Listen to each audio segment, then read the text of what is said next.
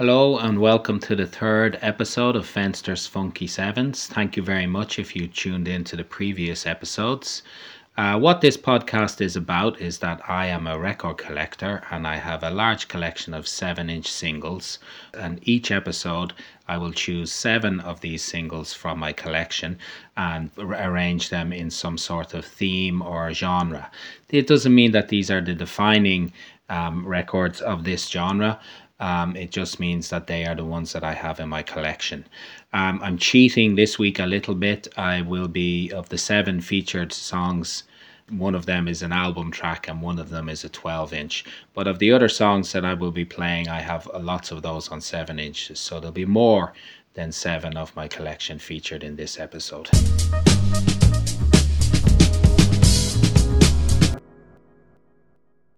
The theme for this episode is house bands and session musicians. So we're going to be taking a look at some of the famous house bands from history, focusing mostly on the 60s and 70s. And my favorite house band, which is the house band of Philadelphia International Records, MFSB, which stands for Mother, Father, Sister, Brother, or Motherfucking Son of a Bitch, whichever you take a look at. So I'm quite fascinated by the idea of session musicians and house bands. It's a different kind of musician. They have to be extremely talented musicians. They have to be virtuosos of their instrument. They have to be creative and come up with new musical ideas almost constantly. They have to be reliable. They have to turn up for work every day. They have to be available. They also have to be very versatile performers. You know, they might be doing jazz in the morning and soul in the evening and country the next day and rock the next day and pop the next day, and they just have to jump between genres at the drop of a hat. So I have a lot of respect for session musicians and for house bands. So that's what we're taking a look at this episode.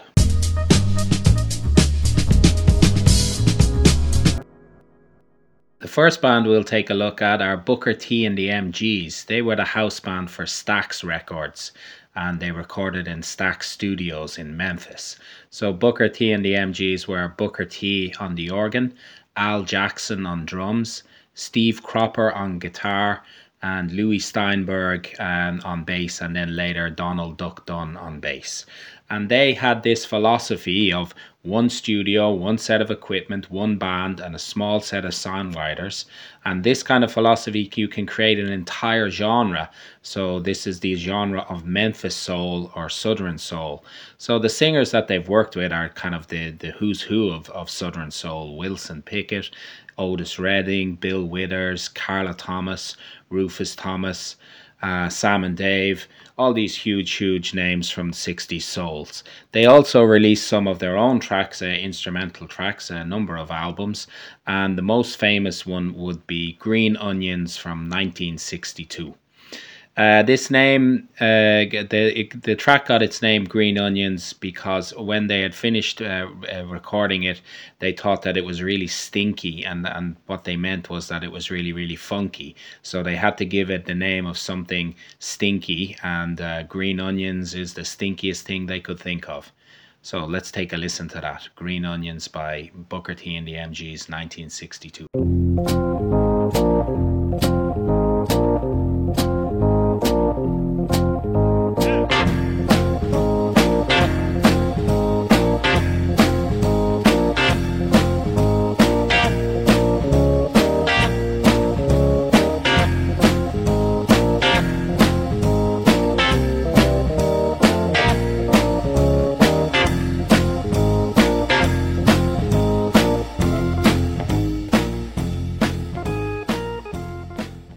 If you're a child of the 80s like I am, then you would have spent your Saturday morning watching Saturday morning cartoons. So you'd watch Mask, you'd watch Care Bears, you'd watch the Get Along Gang, Ulysses 31, Hong Kong Phooey, a whole selection of Saturday morning cartoons. But there was as the morning wound on, you knew that the Saturday morning sport was going to take over, and soon enough horse racing would arrive, or perhaps football, or perhaps cricket, and that would be the end of your Saturday morning fun. But you got one saving grace if there was cricket on, because you got to hear what I now know is a Booker T and the MG song called Soul Limbo. But growing up, I just knew it as the cricket song. And then later on in the early 90s, I went to a festival in Ireland called Fela, which was down in Tipperary. And one day we were walking through the back from the stadium back to the to the camping area, and in the car park there was a load of guys. I guess you would call them mods, or perhaps they were kind of skinhead guys. Anyway, they were sharp dressed guys, and they were all dancing around to the car radio, and it was the cricket song, and I hadn't really thought about it at all, but obviously Booker T and the MGs are a big mod band, and so the cricket song, or Soul Limbo, was a big mod favorite. So this is Soul Limbo by Booker T and the MGs from 1968.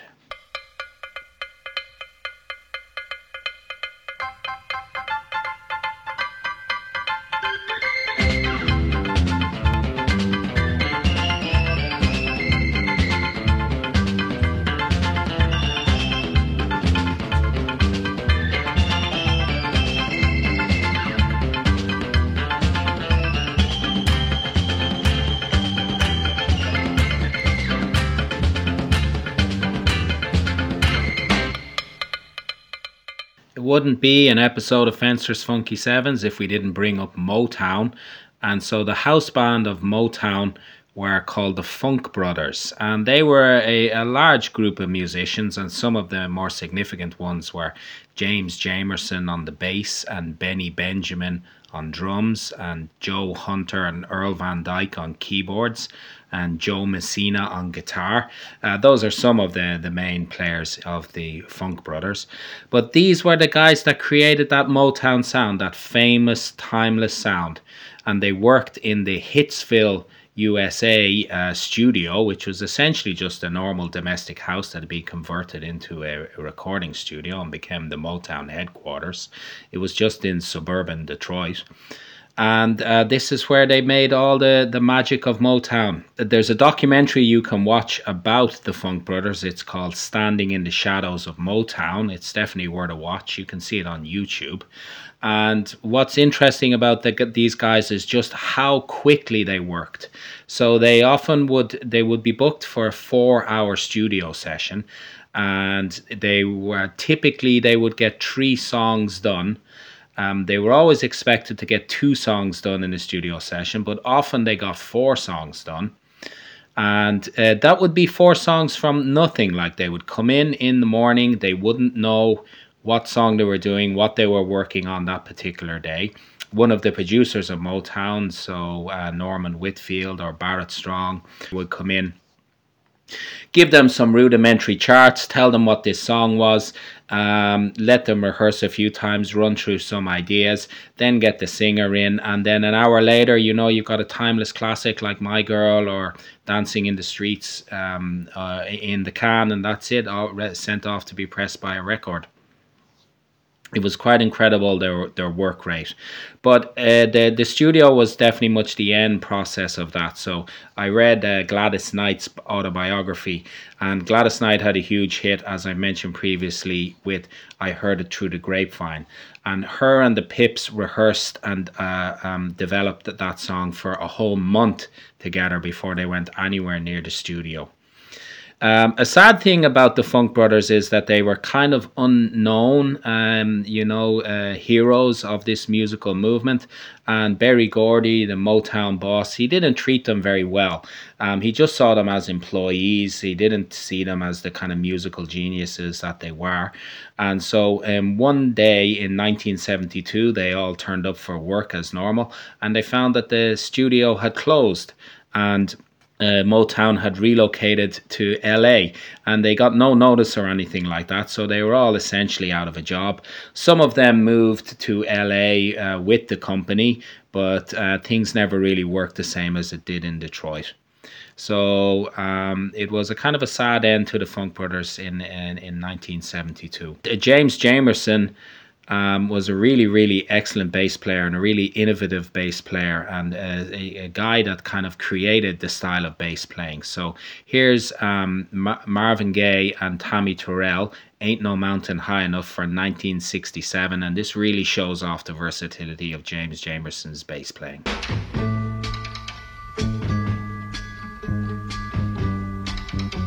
Listen, baby, ain't no mountain high, ain't no valley low, ain't no river wide enough, baby. If you need me, call me, no matter where you are, no matter how far. Don't worry, baby, Just call my name, I'll be there in a hurry. You don't have to worry, 'cause baby, there ain't no mountain high enough, ain't no valley low enough, ain't no river wide enough to keep me from getting to you, baby. remember the day I set you free. I told you you could always count. When Motown moved to LA in the 1970s, they started using a group of musicians that became known as the Wrecking Crew. And the Wrecking Crew were a group of about 30 musicians that really played on almost every single classic song of the 1960s. Like the numbers of songs that the Wrecking Crew are on is just ridiculous. You know, pop songs, rock songs, TV themes, all kinds of things, musical theater, everything. The Wrecking Crew had a hand in it. So some of the significant members of the Wrecking Crew is Carol Kay on the bass, Hal Blaine on drums, Tommy Tedesco on guitar, and Larry Ketchtel on keyboards. And they worked out of Gold Star Studios in LA. So just a very, very small selection of songs that the Wrecking Crew were on.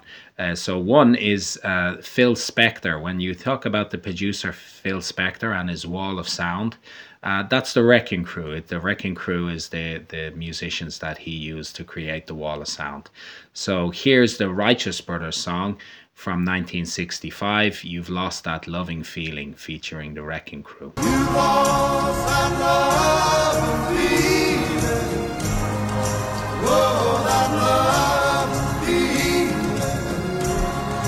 You lost that love feeling. Now it's gone, gone, gone. Whoa. So bands that the Wrecking Crew played for are kind of like a who's who of 1960s American music. So you're talking about the Mamas and Papas, Sonny and Cher, the Byrds, Simon and Garfunkel, the Carpenters, the Monkees. But maybe the most famous band that the Wrecking Crew played for is the Beach Boys and the Pet Sounds album. So the Pet Sounds album is basically all the musicians on the Pet Sounds album are members of the Wrecking Crew. And this actually caused a little problems for the Beach Boys because Pet Sounds album was huge success and the Beach Boys started to tour, and then when they started to go out and play live, they just couldn't recreate what they had on the records. The Beach Boys themselves didn't have the same chops as the Wrecking Crew, so audiences were often left disappointed. But here is the Beach Boys and God Only Knows from 1966.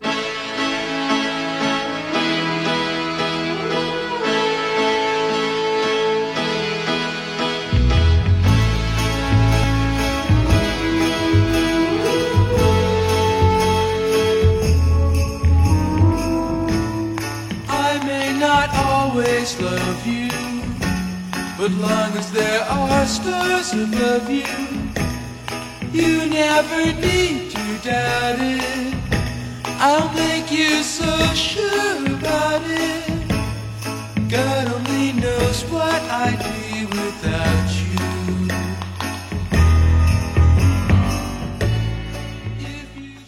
One member of the Wrecking Crew who went on to have a very, very successful solo career was Glenn Campbell, and he played on guitar on hundreds of records in the 60s, and he also used the Wrecking Crew for his own records. So one example of that is everybody in the world's favorite song, Wichita Lineman from 1968.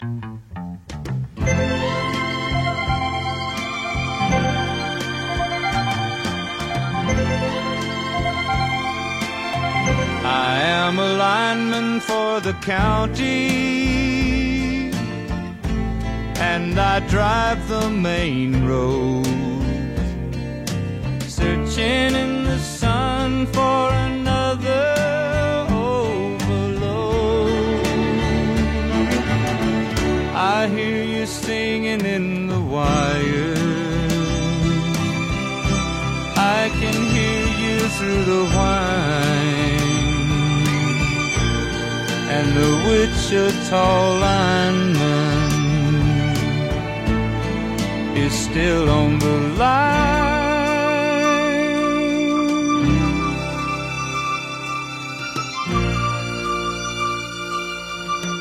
I know I need a small vacation. Another great American house band were based in Alabama in Fame Studios in a place called Muscle Shoals, and they were known as the Muscle Shoals Rhythm Section, or the Swampers. This was Barry Beckett on keyboards, Roger G. Hawkins on drums, David Hood on bass, and Jimmy Johnson on guitar.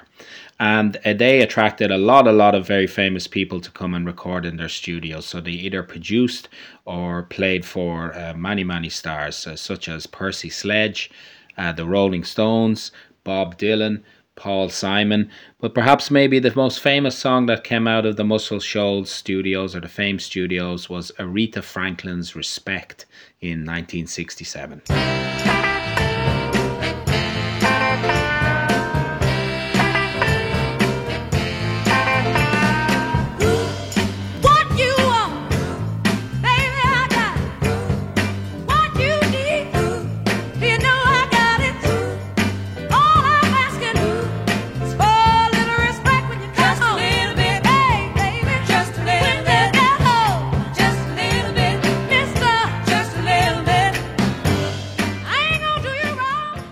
All the house bands I've mentioned so far are based in America.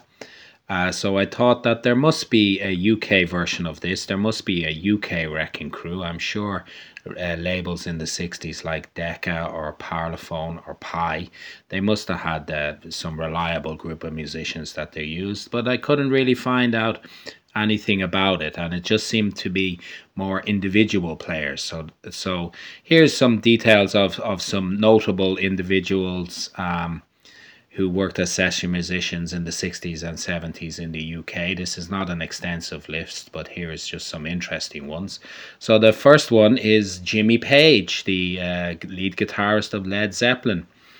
Throughout the 60s, he worked on hundreds of records before he joined the Yardbirds and then before he went into Led Zeppelin.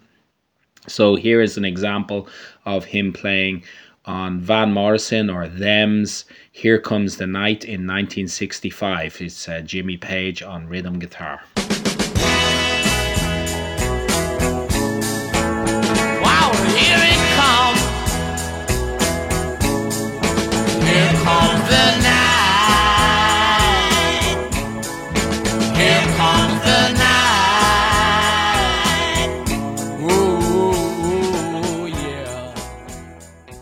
Keyboard player that got a lot of work was Chas Hodges, better known from the Cockney Wide Boy piano Knees Up Mother Brown duo of Chas and Dave.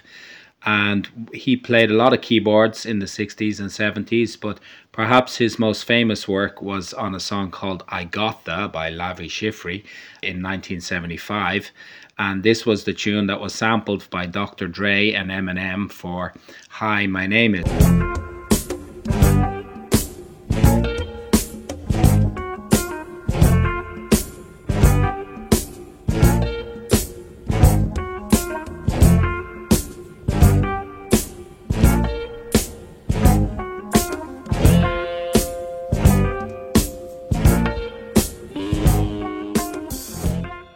Another great behind-the-scenes performer was Keith Mansfield. He was a producer and a composer and an arranger. He worked on a lot of TV teams and he created a lot of library records. A library record is music, incidental music that's made for TVs and films. You can be used kind of royalty free. One of his most famous library compositions is called The Funky Fanfare, which has appeared in 2 Quentin Tarantino films. But here he is doing an arrangement for Georgie Fame on a song called Peaceful. And I really, really love this song. It's one of my favorites from 1969. So peaceful here. There's no one bending over my shoulder, nobody breathing in my ear. Oh, so peaceful here. In the evening, shadows are calling. A jazz and swing drummer that worked with a lot of big bands and did a lot of session work in the 60s and 70s was a guy called Ronnie Verrell. And Quincy Jones tells a story about working on Ringo Starr's debut album after the Beatles had broken up. And there was a passage that Ringo needed to drum, but they spent 2 days and Ringo just couldn't get it right. So finally George Martin gave Ronnie Verrell a call, and he came in and knocked out the piece in 15 minutes without any problems. So Ronnie Verrell was the Ringo when Ringo couldn't Ringo. And maybe the greatest fact about Ronnie Verrell is that Ronnie Verrell was Animal on the Muppets. So whenever Animal let loose on one of his solos, that was actually Ronnie Verrell.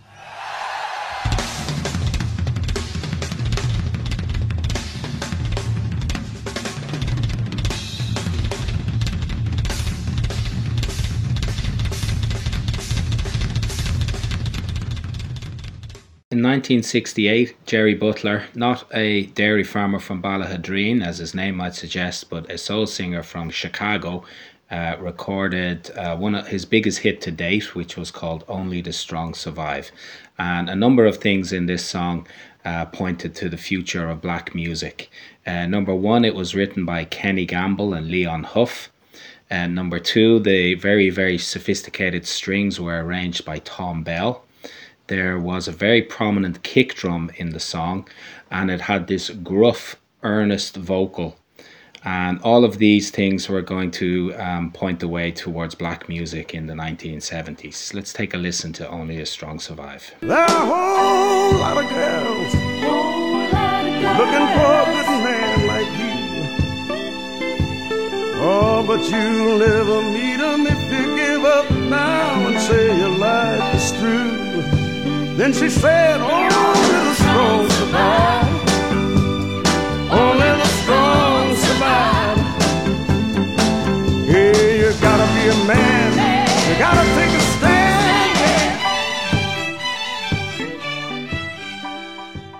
This formidable team of Gamble and Huff, they used their considerable musical talents, their track records of hits, their ambition and their business acumen to negotiate a deal to essentially become the black wing of Columbia Records, which at the time had very, very few black artists.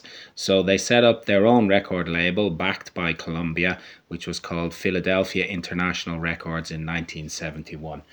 And just a few months later, they had a big hit from the OJs called Backstabbers, with beautifully arranged strings, but still a very, very funky groove. And this really established the sound that would become known as Philly Soul.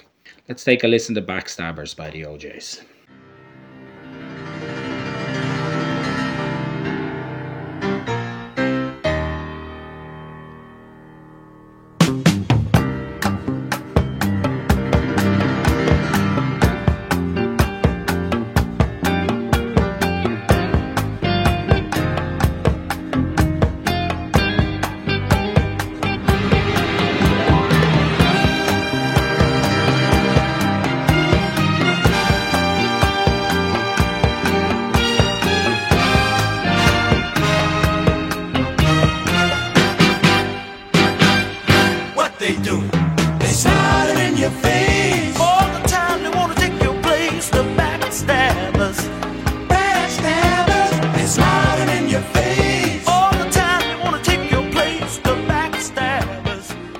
Gamble and Huff assembled this team of about 30 musicians to use as their house band for Philadelphia International Records, and this became known as MFSB.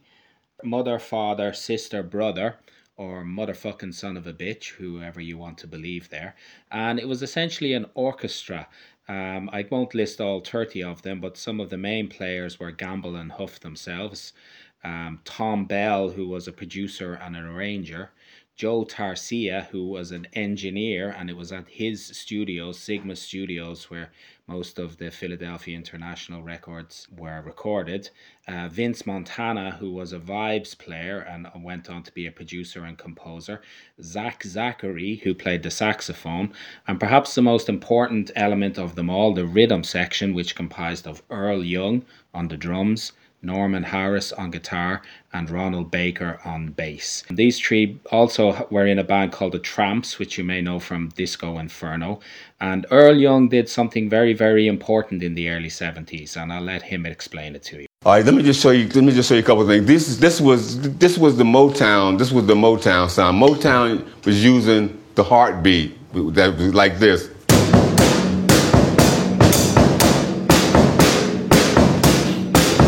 That's why they call that the heartbeat. Now what I did, I say, well, look. Now since Motown uses the heartbeat, I said I'm going to develop a sound of our own, and this is how basic the disco thing got started. I said, well, if they playing.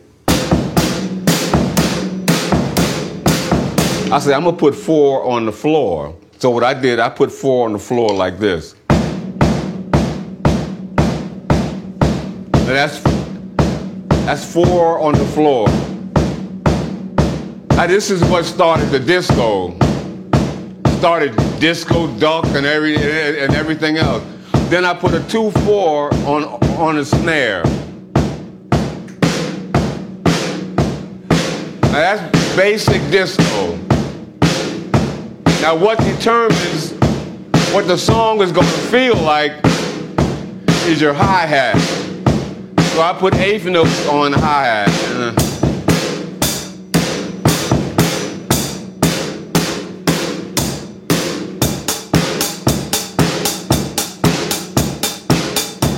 Now you got 4 on the floor here. Now that's basic disco. Yeah, so Earl Young invented the 4/4 beat, or the 4 to the floor beat, that we're all dancing to today 50 years later. In techno and house and trance and garage and pop music, we're all still dancing to the 4/4 beat. This doesn't come from nowhere. These things have to be invented at some stage, even though they just seem so fundamental. So the first time that Earl Young's 4/4 beat was in the song The Love I Lost by Harold Melville and the Blue Notes in 1973. Many people would say that this was the first disco song. Let's take a listen. The love I lost was a sweet love. The love I lost was complete love. The love I lost, I will never, no, never love again.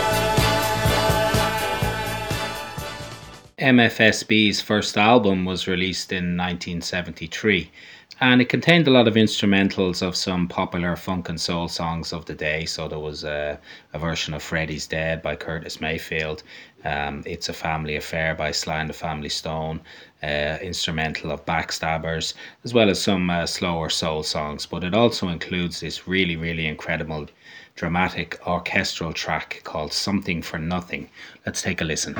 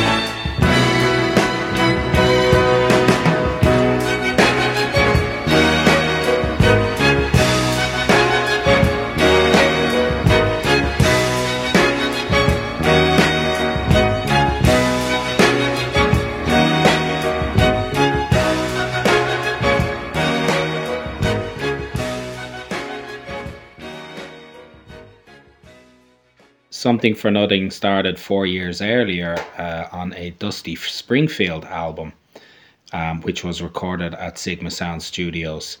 And I love Dusty, but I think I prefer the instrumental. We'll have a quick listen to Dusty's version.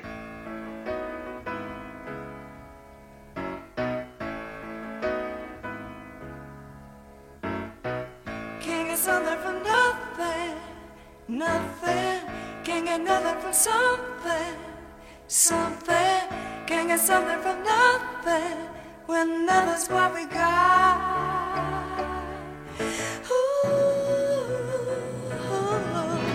Once you thought you could steal a little bit of my love, but you don't understand why I treasured all of my love. You can't give most anything that you want. Another use of Something for Nothing that I really like came in 2001 when Groove Armada and Jeru the Damager sampled it on Sun Toucher. I think this works really well. We about to put it on you right here, right now. Let you know how it goes down. And this is what it is.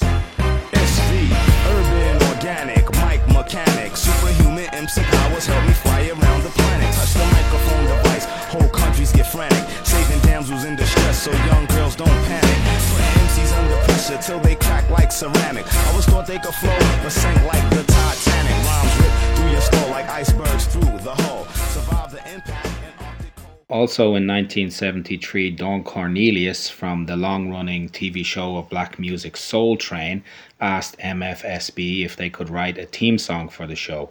So they put together a song that became known as The Sound of Philadelphia, or TSOP, which actually became a huge hit all around the world and was #1 in America. This is a really brash, fun, kind of bold song, and is often again cited as perhaps being one of the first disco songs.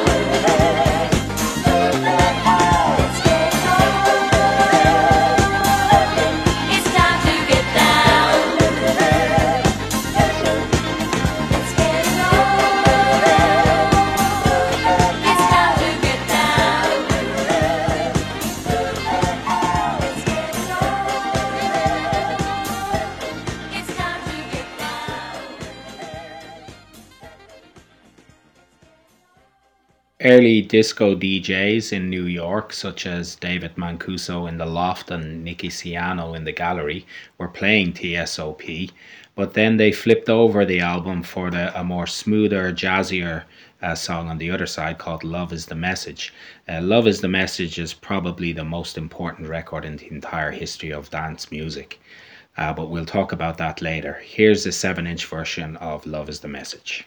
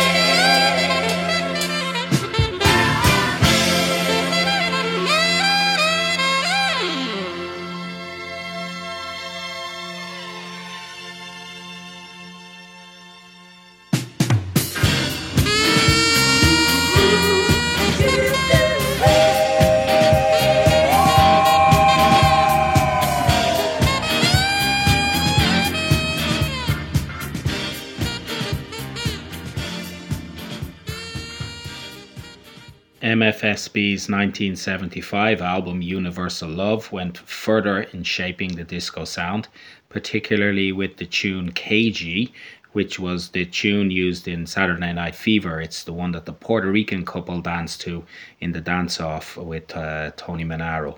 And also this song, Sexy. I think Sexy, this song is a really great groove. My wife teases me and says it sounds like she's on the Love Boat, but I still think it's great.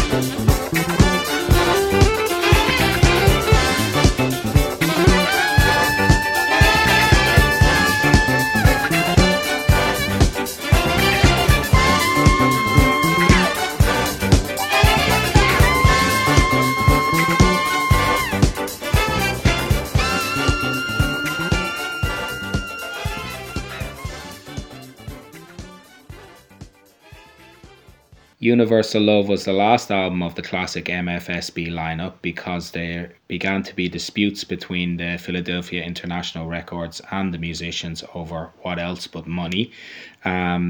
Philadelphia International treated MFSB as just a group of jobbing musicians, as employees, even though they were having great worldwide success. And most of the musicians were in a kind of a 9-to-5 position with a basic salary. When they asked for more money, they got refused. So what happened is a lot of the musicians, including Baker Harrison Young and Vince Montana, got poached by Sal Soul Records in New York, and so they got offered a lot more money, so they relocated to New York. The Sal Soul Orchestra are a very, very successful disco outfit. They're more kind of groovy and bright and a bit more blatant than MFSB. There's a lot of cheeky sexual references. They're not as sophisticated, I think, but they are groovier. They focus more on percussion and rhythm than MFSB. And they did have some great moments, like this one with Lolita Holloway from 1976. This is the Sal Soul Orchestra and Runaway.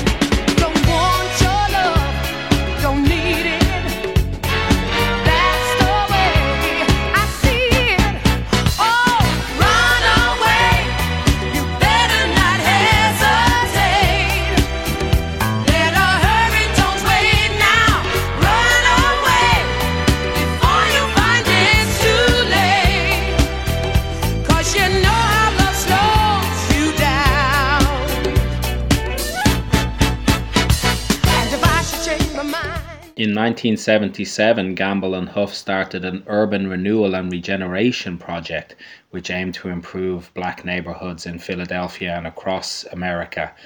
This is a project that is still going to this day, and they launched it with this really, really great hard funk tune, Let's Clean Up the Ghetto by the Philadelphia All-Stars. The Philadelphia All-Stars is basically the entire Philadelphia International Records roster at the time, so it contains Lou Rawls, the OJs, Harold Melvin and the Blue Notes, Teddy Prendergast, Dee Dee Sharp, the 3 Degrees, Archie Bell and the Drells, and the Intruders. Let's take a listen to Let's Clean Up the Ghetto by the Philadelphia All-Stars.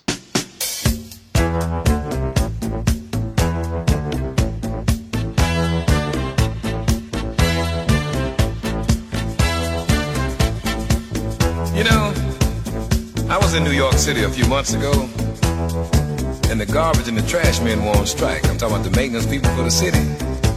What they were trying to do was they were trying to get a little more money, you know, get a little raise in pay. But at that particular time, the city was broke. They were about ready to declare default. I tell you, the garbage in some places was stacked up 2-3 stories high. At night, boy, at night it wasn't even safe to walk the street, you see, because the rats, the roaches, and the water bugs, I mean, they were hustling, baby, trying to get something easy. And let me tell you something, it was stinking, boy, and there was all kind of disease in there, you know.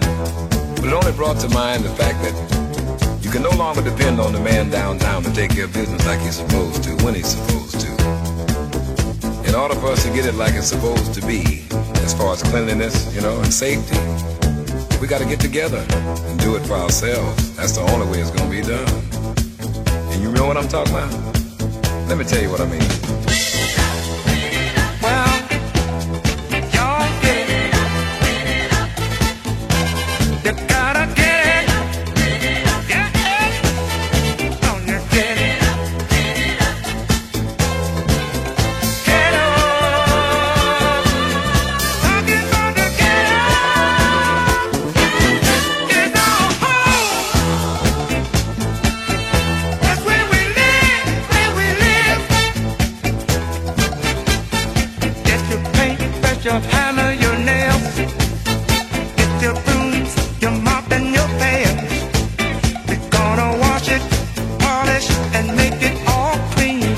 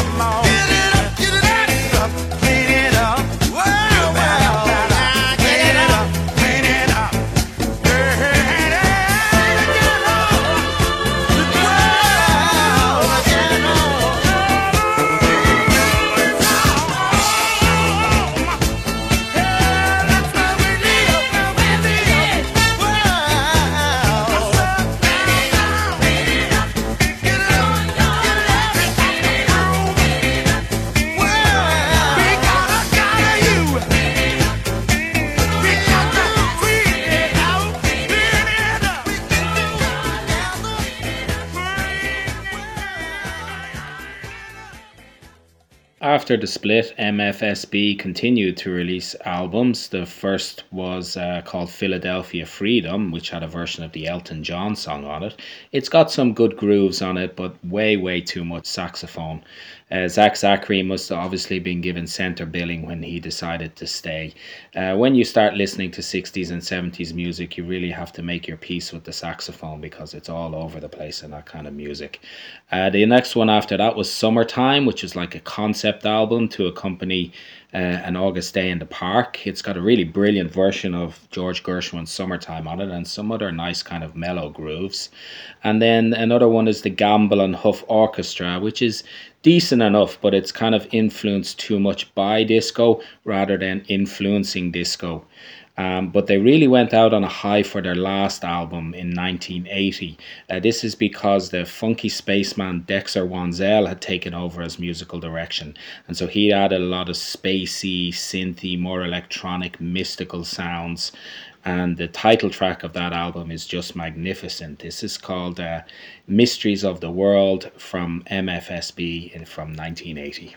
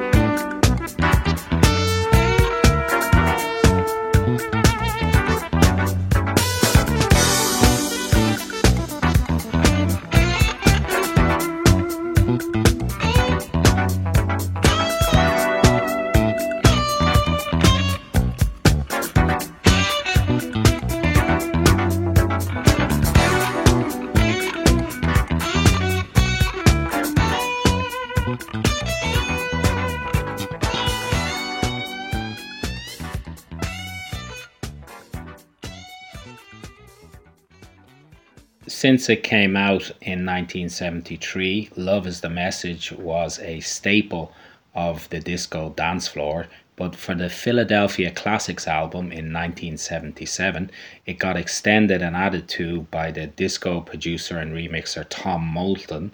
Tom Moulton is an absolute legend in disco production and really fundamental in making longer, cooler, groovier songs designed for people to dance to. So he turned the 6-minute long version of Love is the Message into an 11-minute long disco masterpiece.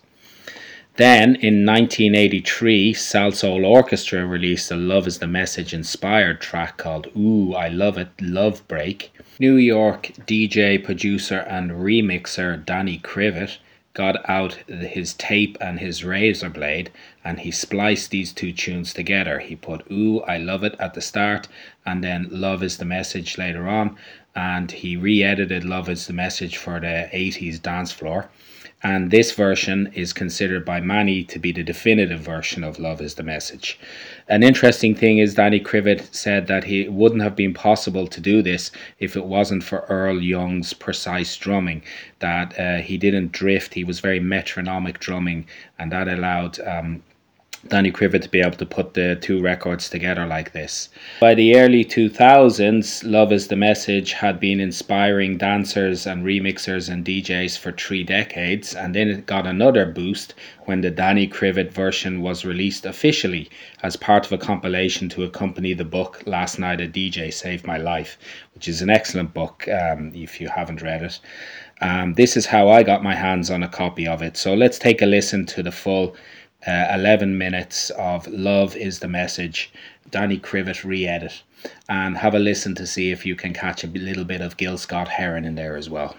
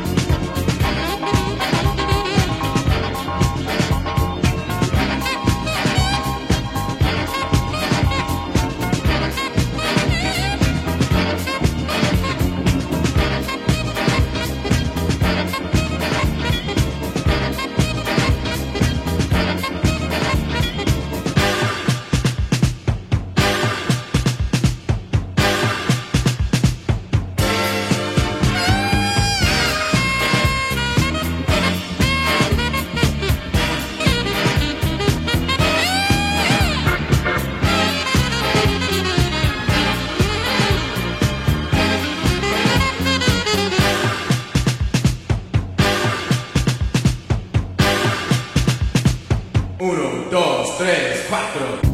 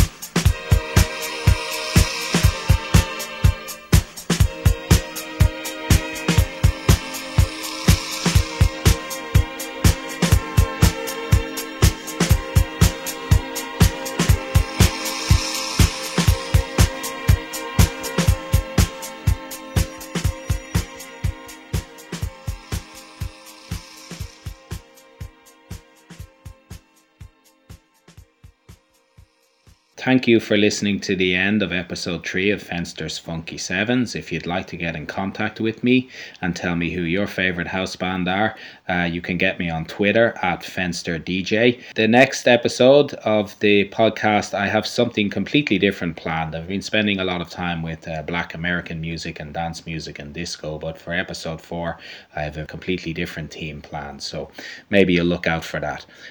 Thanks again for listening and take care. Bye-bye.